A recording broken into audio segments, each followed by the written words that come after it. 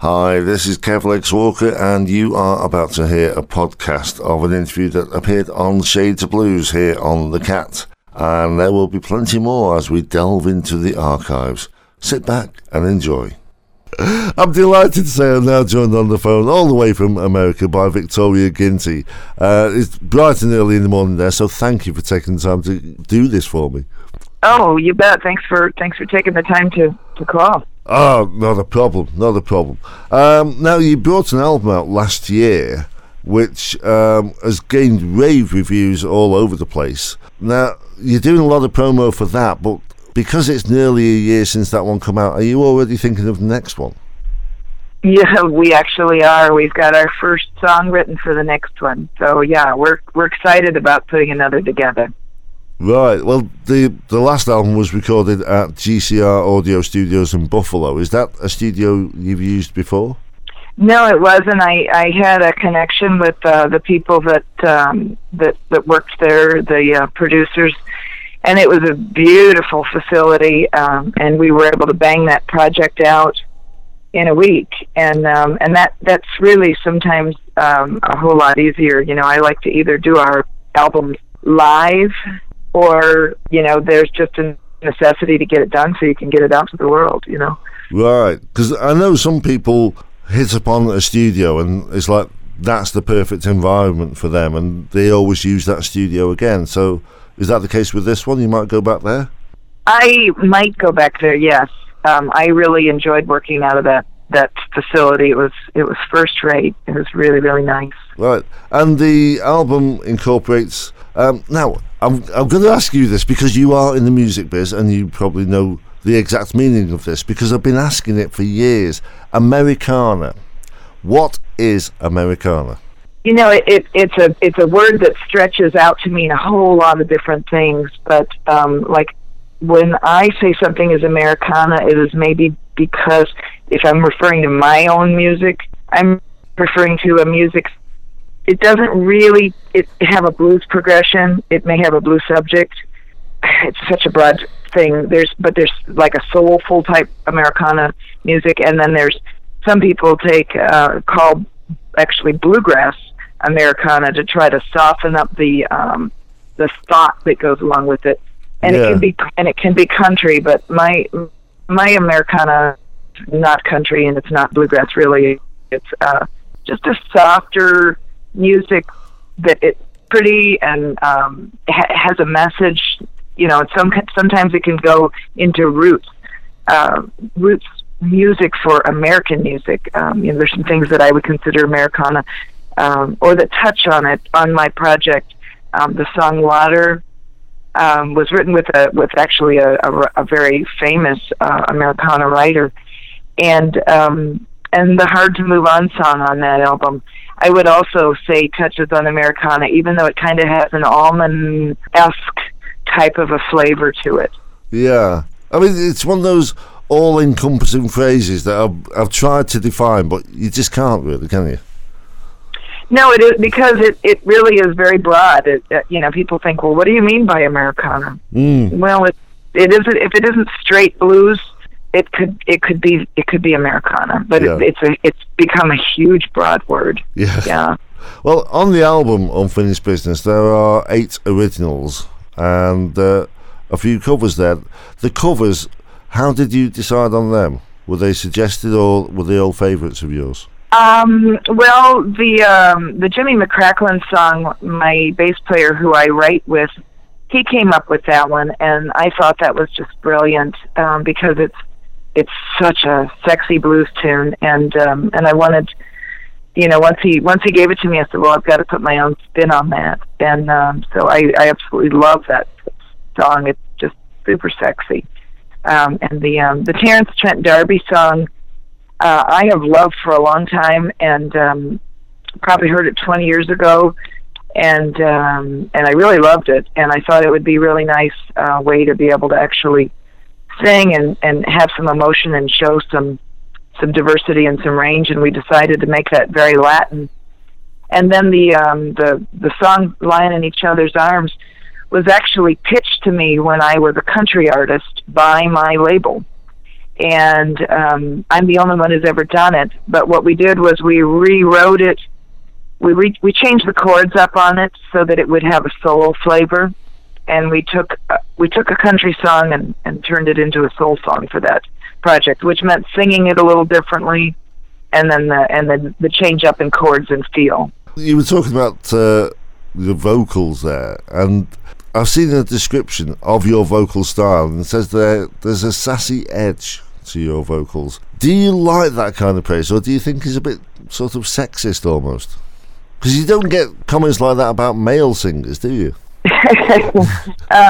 Well, no, I'll take any. I'm happy for a sassy edge. That's fine. Because really, those songs where I'm really putting it out there, like the "You Don't Love Me No More" song, or the Unfinished Business, where I'm not singing softly and deliberately trying to mix up the textures on those songs. You don't want to me, I didn't want a CD that every song had the same in-your-face type of a vocal. So the in-your-face vocals, those are the ones I would think they would be talking about. And then there's some that I sang very deliberately sexy, or did to show off my range and just to show some emotion. Well, another description I saw is that the album took a lifetime in the making. What did you mean by that?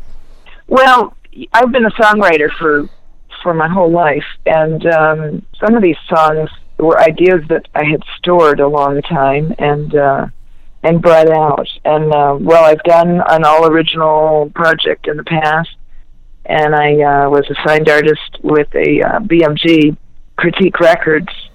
That was a really nice professionally done album, but the label went bankrupt after releasing the first single. That was in the days that they did the singles. So it had been a while. I did another couple other projects with another band that I had, a couple other bands that I had, and this one I just felt like had to be done. I really intended it not to be. I really thought at the time I was going to make this was going to be my last album, because it was very expensive. You don't really recoup your money.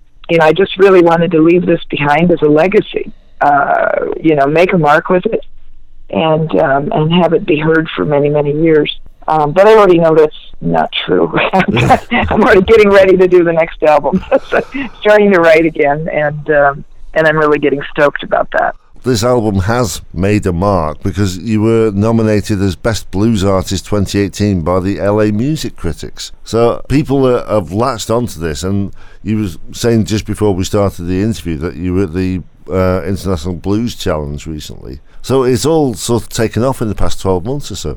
Yes, it has. That was really the intent, and we're we don't have any intention of slowing down. We're really just trying to just keep stacking that momentum and get out there and play some nice stages and find more and more doors to open for us. And of course that takes a lot of knocking on doors. But but we're working at it, and we're looking forward to putting out another mostly original project. Well, in the promo information that I was sent, it lists a few gigs that you performed at.